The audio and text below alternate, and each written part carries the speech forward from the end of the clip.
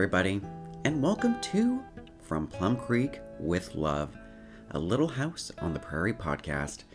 I'm your host, John Hernandez. I might have mentioned it once or twice. I love the analytics that I get for this podcast. Oh, and yes, I'm using Anchor to host my podcast. And again, that's not a paid plug or anything. And of course, checking those analytics, it's always nice to see the small shifts in things. Special thank you and hello to the 18 and 22 crowd. That percentage has gone up. I've had a number of people over the months tell me they've never watched Little House on the Prairie. And so I love telling them, well, neither have I, and that's why I've made this podcast. And one of those selling points to people for this podcast is I tell them there's no swearing in the podcast. Now, in person, and when not at work, that's a completely different story. Years ago, when I worked in a toy store, as well as volunteered in some elementary school libraries, you definitely had to find those ways of switching up your vocabulary. However, Charles does do a bit of shirtless drilling, and he does get kind of sweaty. He also spends a bit of time deep in a hole in this episode.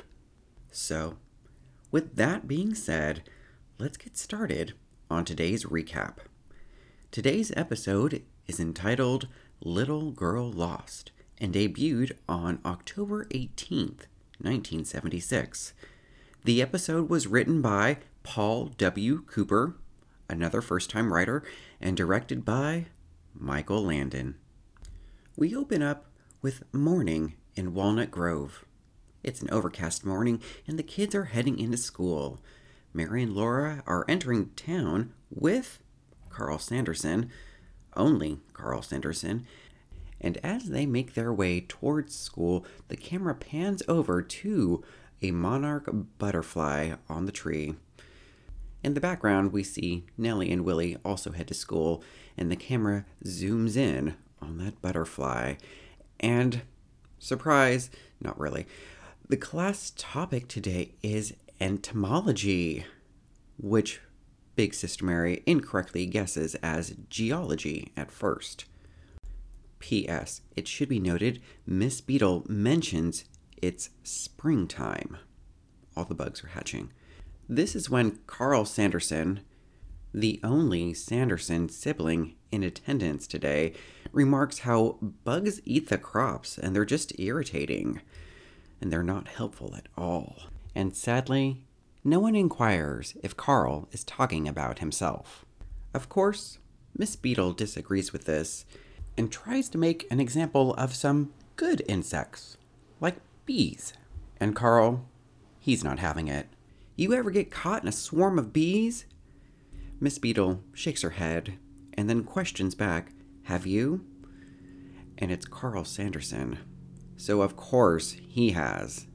In fact, he clarifies and says he has had it happen multiple times. This kid. In the defense of bees, Miss Beadle states, well, they're most likely trying to protect the queen bee.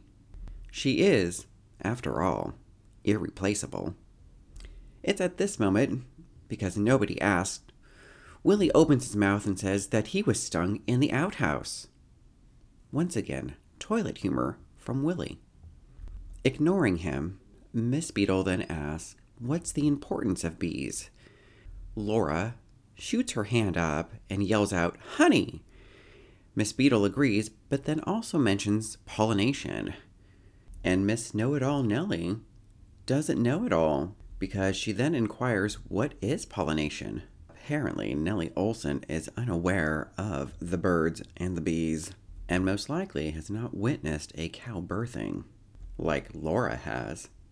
Miss Beadle gives a watered-down explanation of pollination, and concludes with that bees are really man's best friend. She then pulls out a chart with a giant grasshopper pictured on it, and they start going over body parts. She points out the head. As a class in unison, they all say thorax, and when it finally comes to the abdomen, Willie yells out, It's the behind, because that's where the bee stung me in the outhouse. Willie is sent to the corner. And with that, Miss Beadle transitions to the new homework assignment. And moving forward from leaf collecting, we are now on to bug collecting. It's at this time Laura raises her hand and needs some clarification. Do butterflies count? She's assured that they do. Nellie Olson, being the little rain cloud that she is, what good are butterflies? And Laura's response is, they make the world prettier. The look on Nellie Olson's face, I've made that face before. However, my version of it included an eye roll. We cut to the mill. Charles is at the table saw, fulfilling an order, and a man we've never met, there's no other way to describe it, he creeps his way into the scene. And this is our introduction to Mr. Loudy. Odd, considering his quiet entrance. And he's looking around as though he's wanted, dead or alive. But really, he's looking for Mr. Hanson, who, at that moment, enters the scene. And, well, what plays out is an event that seems to have been repeated more than once. Loudy has come seeking employment, and Mr. Hanson very aggressively says no. He doesn't seem to be trusting of Loudy, and Loudy himself admits that he's changed. Seasons changed. Feelings changed. And he's been alcohol-free for weeks. I know Miss Beadle mentioned it was springtime, but Mr. Loudy sounds like he's doing his own dry January. But then I have to wonder, what about Mr. Edwards and his mash? Still addressing Mr. Hanson, loudly pleads and says, it's been 20 years. Oh goodness, mystery developing. And then Mr. Loudy fills us in on some history. He claims that Mr. Hanson is upset because he is the one that ended up with the girl. And Mr. Loudy is seeking confirmation to this statement. And Mr. Hanson's response is, I'm not upset because you married her. I'm upset because you killed her. Oh, spit. That's when Mr. Loudy pulls a bottle out and claims, you're right, nothing has changed. Mr. Hanson retreats to his office. Meanwhile, Charles has been in the background and witnesses the entire scene play out. Loudy quietly leaves, and it should be noted, Charles has a few extra unbuttoned buttons on his shirt. So at the moment, things are a little hot in Walnut Grove. Checking in on his friend/boss, Charles looks into the office, finding Mr. Hanson. Mr. Hanson is staring at the camera with tears in his eyes. At no point in the scene does he ever look at Charles. And this is when Mr. Hanson shares of the history between him, Loudy, and his wife. The one that got away. And this is when Charles apparently already knew everything, because he defends Mr. Loudy and says he suffered enough and that the fire was not his fault. Stop. What fire? Apparently a lot happens after the credits have rolled. But we get the rest of the explanation. During a house fire, Mr. Loudy was able to rescue his daughter. They were the only survivors. And that's when Mr. Hanson finally says, he saved himself and not my Ellen. He takes a moment before reminding Charles that he has a job to do. Charles leaves. We cut over to Plum Creek. Carolyn is at the table ironing, and the girls are running home, anxious to start that new homework assignment. Laura claims, we need 2 jars. Caroline, what's going on? That's when it is explained about the bug collection. Laura is quick to ask Caroline on how she might be able to catch a butterfly. And Caroline, being the crafty pioneer woman that she is, takes just a moment before she says, oh, some cheesecloth and some wire. She mentions that there is some wire out in the barn, and if she can't find it there, they can always check Charles's wagon. When Laura steps outside, this is the time when we are reminded about Carrie. Remember her? Well, she finally opens her mouth again for the first time since the Matter of Faith episode. And although the subtitles were on, I didn't need them for this. Carrie demands to tag along. I want to go with them. I want to catch bugs. And Big Sister Mary, acknowledging little Sister Carrie for the first time in who knows how long, responds with a whining, "Does she have to?" And Caroline, shocked that Carrie actually spoke, rewards her and says, yeah, Carrie can tag along, even though I would like her to come with me to town. And I have to say, you're the mother. What's stopping you? But instead, she just tells the girls to be home in time for supper. With the girls out bug collecting, Caroline heads to town and she runs into Miss Beadle before entering the mercantile. It's small town, small talk. They wish one another well and to have a good day. It's at this moment Willie runs outside to show Miss Beadle his own butterfly collection that he got from behind the counter and passing it off as his own work. Plagiarism. Miss Beadle does remark on how beautiful a collection it is, but then explains how the work must be original material, not someone else's. She mentions then how some kids have to go far to get bugs. And flipping that frame around, Willie points to the sign on the back that says, Made in England, and then states, no other children are going that far. Miss Beadle looks at him and then says, I'll just see you tomorrow, Willie, and then turns and leaves. And even as she walks away, she does a double take to Willie. We cut to Laura and Mary with their makeshift net, and they're chasing and capturing butterflies. Laura voices my own thoughts when she inquires, is it okay to have all of these insects all mixed in together? You know, the caterpillars, butterflies, grasshoppers, ladybugs, ants. Won't they eat one another? With their new addition to their collection, Mary and Laura head back to fetch Carrie, who's over by Willow Lake, sitting on a log, and I have to mention Willow Lake is looking a little dried up. Arriving back at their jars, the jars are open. The bugs are gone, all except the one that is in Carrie's hands. And when asked why she did it, Carrie simply replies, I don't know. P.S. Carrie is fixated on the grasshopper in her hand. She's staring at it as if she's coming down from a dental procedure. Is this real life? The girls instruct Jack and Carrie to stay where they are at as they start their bug collecting again. Carrie's continuing to play with that grasshopper. Once on her lap, it does hop away, and that's when her attention turns to a monarch butterfly. And Carrie gets up, and so does Jack, and he does sound the alarm by barking, and he follows in pursuit of Carrie. And well, we get a little bit of time of Carrie acting like a Disney princess, mindlessly chasing the butterfly around, until finally Carrie pulls a baby Jessica and falls into a hole in the ground. Jack, trying to redeem himself, pulls a lassie and heads out to fetch Mary and Laura. We cut to Caroline on her way home, and she stops at the mill to get a ride home with Charles. And seated up in the wagon, Caroline calls out a hello and how are you doing to Mr. Hanson as he passes by. However, he is totally unresponsive. Climbing into the wagon, that's when Charles relays that Wendell Loudy stopped by today. And Caroline, nodding her head, lets out a sigh of condolence. They head home.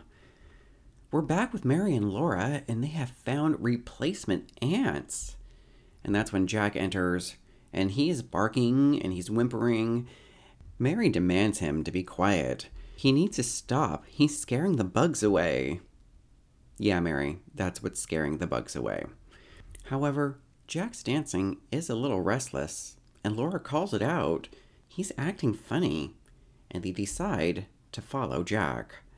Back over with Charles and Caroline heading home, they come across a semi-intoxicated Wendell Loudy, who is passed out up against a log on the side of the road.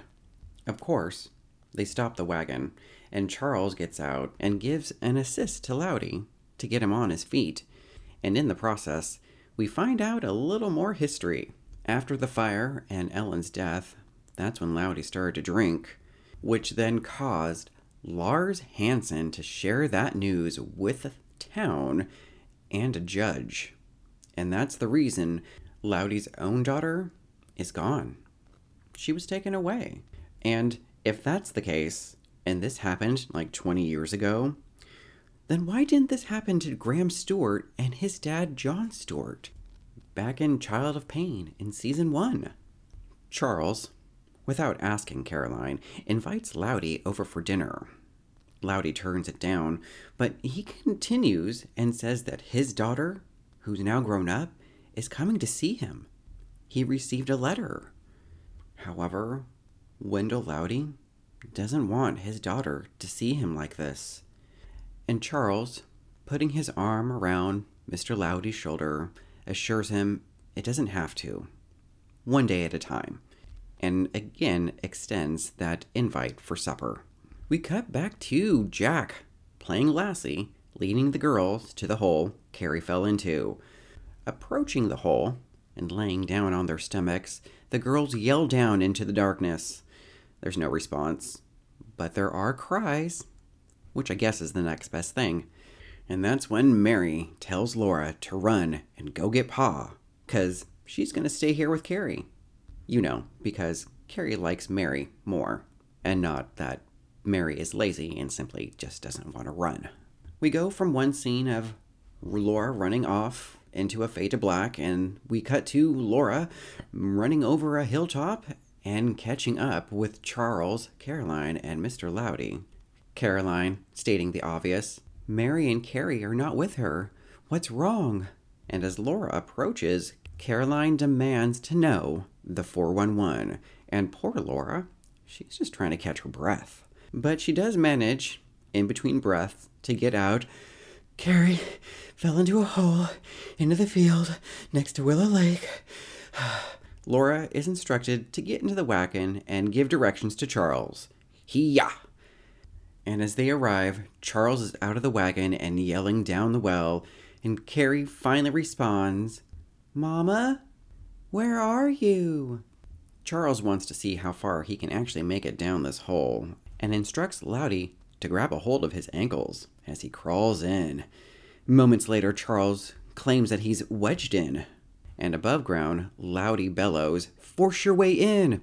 Down.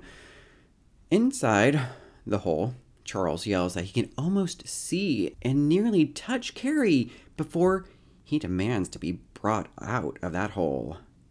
Apparently, Carrie has slipped a little farther down, and determined as ever, Charles heads to his wagon and pulls out a shovel. But Loudy, he's being the voice of reason, and he says with each shovelful you pull out will drop an equal amount of dirt onto Carrie. And that's when he explains, we're going to need a second shaft. A rescue shaft. And this is when he explains that he used to be an engineer. So he knows what he's talking about. He continues that this is not a two-man job, and he is sending Charles on a supply run. They're going to need picks, shovels, lengths of pipes, bellows, and extra manpower. And lastly, Loudy does make one special request for a bottle. I need it. And my question is, where's Charles even going to get a bottle? We cut over to the mercantile, and Mr. Olson is fulfilling an order of 5 pounds of brown beans to Mr. Edwards. Lord have mercy. He also asks for some baking soda, a sack of whole wheat flour, and a plug of chawing tobacco. It's at this time Charles arrives and is explaining the situation. He relays the list Mr. Loudy had gave him and also throws in lanterns, and Mr. Olson, love this man, tells Charles to take anything you want, anything you need. You got it. Mr. Olson then yells to Willie to go sound the alarm bell. What? They have an alarm bell in Walnut Grove? Actually, it's just the regular church, school, Tinker Jones, Bell. Back at the rescue site, Charles is returning with Grace, Mr. Edwards, and 2 additional men. One, a familiar extra, and the other, he's new. We're also informed that Hansen and Mr. Olson are recruiting more men and will be by shortly. Grace goes to comfort Caroline, and Caroline mentions, "I keep talking to her, but she doesn't answer." Mr. Loudy instructs the arriving men about the second shaft and how it can't be any closer than, you guessed it, 6 feet. And over at the hole Carrie fell into, they are lowering a length of pipe. Loudy instructs Caroline to talk to Carrie, and Caroline yells down into the darkness. And I swear this episode has now turned into Poltergeist, 1982. With Caroline as the role of Diane Freeling yelling into the nothingness, trying to get her daughter, Carrie, Carol Ann, to respond. And Mr. Loudy is doing an amazing job as filling in for Tangina. He has his ear pressed up against that pipe, which that pipe's extended 30 feet down into the ground, listening for any sound of Carrie. He's even the one that is encouraging Caroline to get a response from Carrie. Tell her to respond to you. I swear, he's only moments away from pretty much saying, "Tell her if she doesn't respond, she's gonna get a spanking." We then cut to Mr. Edwards, who could easily be a replacement for the guy who eventually rips his face off in the bathroom. Spoiler alert. And then we cut over to Grace Snyder, Charles, and the girls, who fill in for the remaining Freely family members, and Grace Snyder is the doctor. And of course, you know what happens next? Mr. Loudly states he hears Carrie. Caroline takes Mr. Loudly's place at that pipe, and hearing Carrie down in the darkness, Caroline states, "I know it's dark, honey. We're gonna get you out. We're going to get you out, baby." It's then revealed that pipe is actually going to be used for pumping air down to little Carrie. Caroline and Mary set to task with pumping air down to Carrie, and Laura is set to task with getting some lanterns set up. At this time, more help arrives, including Mr. Hansen, who's actually impressed that there's already an air supply in place. Then he inquires how deep Carrie is. And really, we all know Carrie's not that deep. Mr. Loudly states, however, she's 30 feet underground, and continues to update Mr. Hansen with the rescue attempt. And turning away from Mr. Loudy, Mr. Hansen states, "I want to shoo up the sides. No one else is buried alive today." He pretty much excuses Mr. Loudy and takes charge of overseeing this rescue. And Mr. Loudy, sadly, he retreats to Charles's wagon and picks up that bottle he had requested and heads off. We cut to nighttime at the rescue site. There are multiple campfires set up. Mary and Laura are sitting with Carl. He has to be there for some reason we have yet to discover. Grace and the Reverend over at another, a few good men sitting by the fire, and the very well illuminated second shaft. Mr. Olson comes into scene and instructs some of the gentlemen to head back to the mercantile. They're short on kerosene. Grace steps forward and mentions how they're low on coffee as well. We pan over to the campfire where Mary is in tears in the foreground, Carl is in the center, and Laura's in the background looking out into the darkness. And this is when Big Sister Mary takes credit / the blame for Carrie falling down that hole. All she wanted to do was play with the little bugs. I don't know why I got mad at her. She then gets up and heads to the dig site, passing a slightly intoxicated Mr. Loudy. Charles and Caroline are yelling down to Carrie, and there's no response. And that's maybe because she's napping, because it's well past 8 p.m. P.S. The lighting is making Caroline's hair look as though it has gone pale gray. They get no response, and they reattach the pipe, and Caroline, with Mary back, set to task pumping air once again. And over at the dig site, Mr. Hansen makes the announcement that 2 more feet, at which point they can start on digging the horizontal channel over to Carrie. And once that happens, Mr. Edwards is the first one to lead that dig. Over at the air pump, Grace is coming over to relieve Caroline because she's been at it, as far as we know, ever since that pump arrived. So physically and mentally, it's like she's been doing some sort of endurance challenge on Big Brother. She's a mother on the brink. Why didn't she answer? And when Grace physically tries to take over for Caroline swats at her and yells out no. It's a rather exhausted no. She then assures herself that Carrie is merely sleeping. It's only when Charles comes into the scene is when Caroline finally takes a break. And really, who wouldn't? It's Charles, of course. And Charles escorts a very stressed out looking Caroline to the Reverend Alden and leaves her there. And I swear it looks as though Charles is having her committed. And with his arms around Caroline, Reverend Alden escorts her away. And it takes a moment before she finally starts to struggle to head back to the dig site / escape solitary confinement. Looking at the Reverend, Caroline then inquires, "Tell me why this happened. Why?" And then, out of the darkness, Caroline gets her answer in the form of Miss Beadle, who states, "I just heard." Huh? What? This is a small town. That bell rang.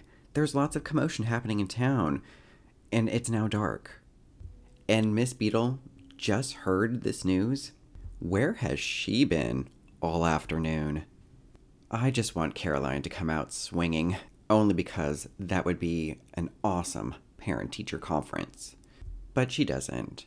She begins blaming her, stating the bug collection assignment was your idea. Carrie wouldn't have gone with her sisters if they didn't have bugs. All I wanted was for her to come with me to town. And this is the point where if Caroline wasn't so tired from pumping that air down to Carrie all day, she would facepalm herself. She slowly realizes it was her fault.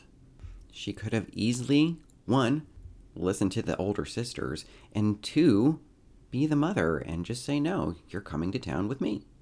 After this moment of realization, Caroline embraces Miss Beadle and begs forgiveness for her thoughts. And they leave. And they go have a drink. Just kidding. We cut back over to the dig site, and Mr. Hansen is yelling out, "We need 2 fresh men in the hole." And now I'm confused. When did this shaft become a hole? Doc Baker comes into scene and switches, replaces, tags off with Mr. Edwards, who is coming out of that hole. And as Doc Baker is making his way in, Mr. Edwards gives a little warning. "It's getting a little loose down there. Be careful." And I just have to say, for coming out of the ground, Mr. Edwards looks spotless. And in the meantime, he's assuring his friend that everything is going to be all right. "Doc Baker's going to be there when they get her." We cut to Carl and Laura by a fire, and Miss Beadle is giving a rather shaky Caroline a sip from a cup. And of course, I can't help but wonder what's inside. At this moment, it is announced that they have broken through. 6 feet went really quickly. And everyone comes running to the site, which I don't know if that's a smart idea. That's when Doc Baker yells up that his lantern has gone out, which sounds a little creepy, but he doesn't really have anywhere to get lost. However, when the light is replaced, Doc Baker announces that he can't see Carrie above him or below him. And using a length of rope to measure, how much more distance Carrie might have fallen, holy spit. The 30-foot rope he is using doesn't even reach. Now, you would think this news would get some sort of response from anyone. Blank expressions. Heck, we don't even get a single eye blink from Charles. However, in that silence, Caroline turns and heads up to the air pump and starts at it once again. And Mr. Hansen, he then gives the orders to continue to dig, and Loudy heads off into the darkness. As the work continues, we find Mr. Loudy propped up against one of the wagons, rereading that letter from his daughter. At this point, a barrel full of sentiment is dropped in front of him. Mr. Loudy looks at that bottle of liquor and then smashes the bottle on the rocks on purpose, because that's what he wants. He wants to find a purpose. How can he contribute right now? And then he sees it.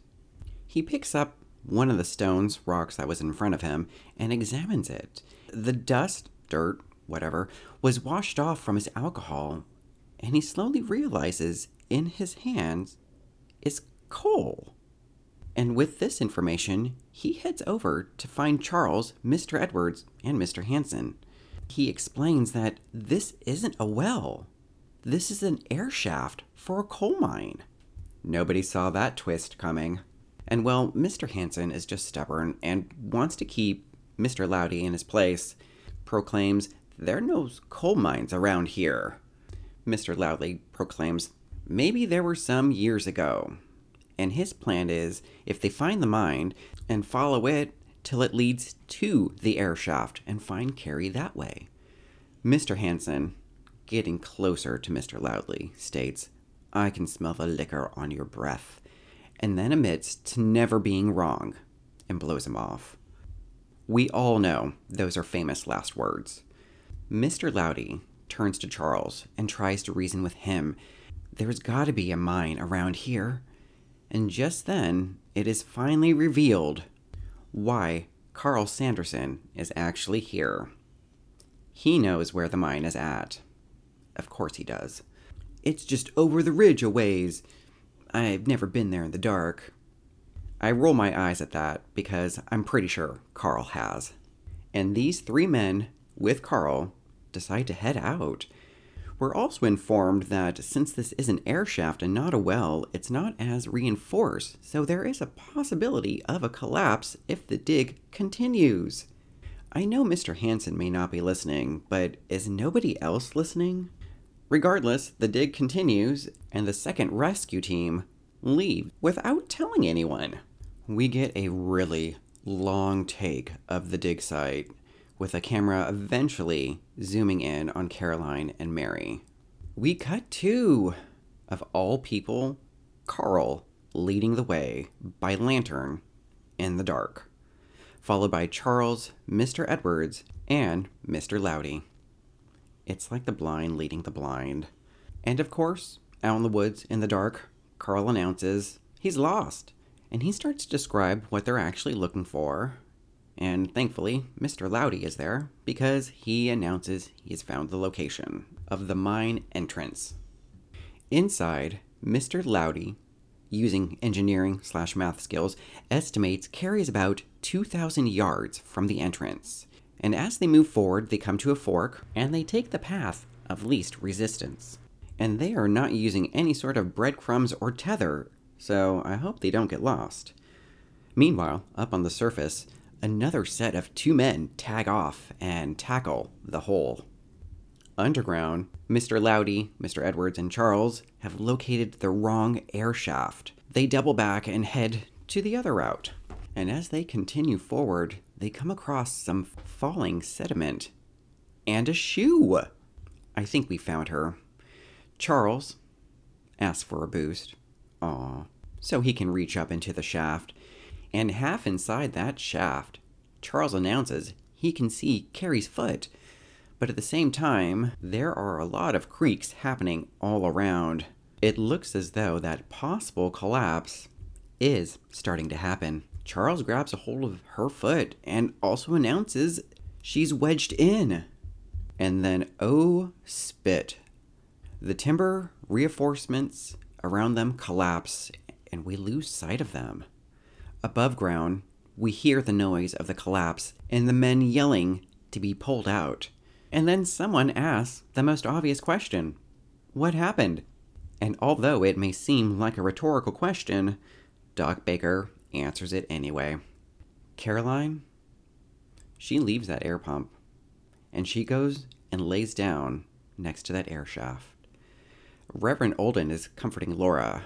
We then get this wonderful crane shot of the dig site. And in the silence, we then hear Charles yell out for Caroline. And slowly, everyone turns, and out of the darkness comes Charles with Carrie in arms. And what should be a joyful, tearful reunion is actually quite dry. Oh, and P.S. Carrie is definitely channeling some Winona Ryder at the end of the movie Heathers vibes. The silence is finally broken and everyone comes running to Carrie. Jubilation. Mr. Loudy is watching from the sides. And that's when Mr. Hansen comes forward and admits his mistake. Not only about the coal air shaft, but his blaming Loudy for Ellen's death. And he admits how much he loved her. And Mr. Loudly admits back, I did as well. It's at this time Mr. Hansen offers Mr. Loudy a job. And extending their hands for a handshake, Mr. Loudy says, "Thanks, Lars. I sure could use it." And reunited friends head back to the rescue party. Aww, we had a Carrie-centric episode, and then we had to spend as little time as possible with her. I didn't pull too much additional trivia to kind of research about this episode because there was so much actual history that was being discussed about the Walnut Grove area. So let's just get started with reviewing and rating this episode. I think one of the things that I was kind of impressed with about this episode is that it is the shortest length of time we've had in an episode. Prior to that, Season 2's The Runaway Caboose was a close contender. But this entire episode, it starts in the morning at school, they get their homework assignment, and then start their homework assignment, Carrie falls into the shaft, and then the rest of the episode is trying to get her out of the ground as quickly as possible. So this entire episode was a day in the life of Walnut Grove citizens. You know, after an accident happens. And in addition to that, we kind of, like I said, get a little bit of more history of the area around Walnut Grove. Alright, so some of the things we can establish is that Amos Pike, back in the Haunted House episode, was the first one in the area and built his house.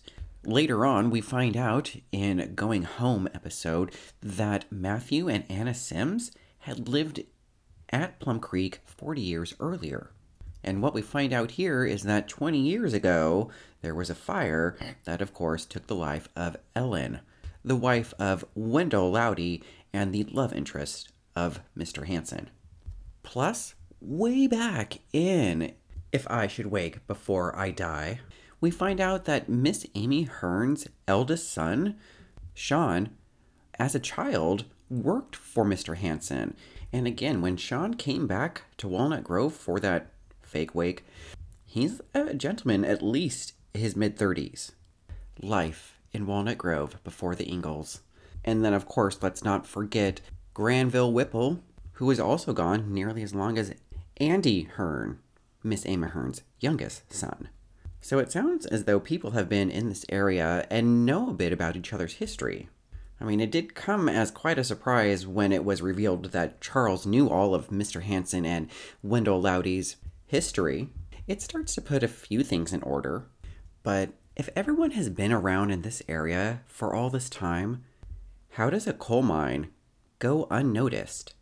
But I do appreciate how they did try to incorporate Wendell Loudy as being somebody in the town for a long period of time. And that, of course, is done by giving him history with Mr. Hansen.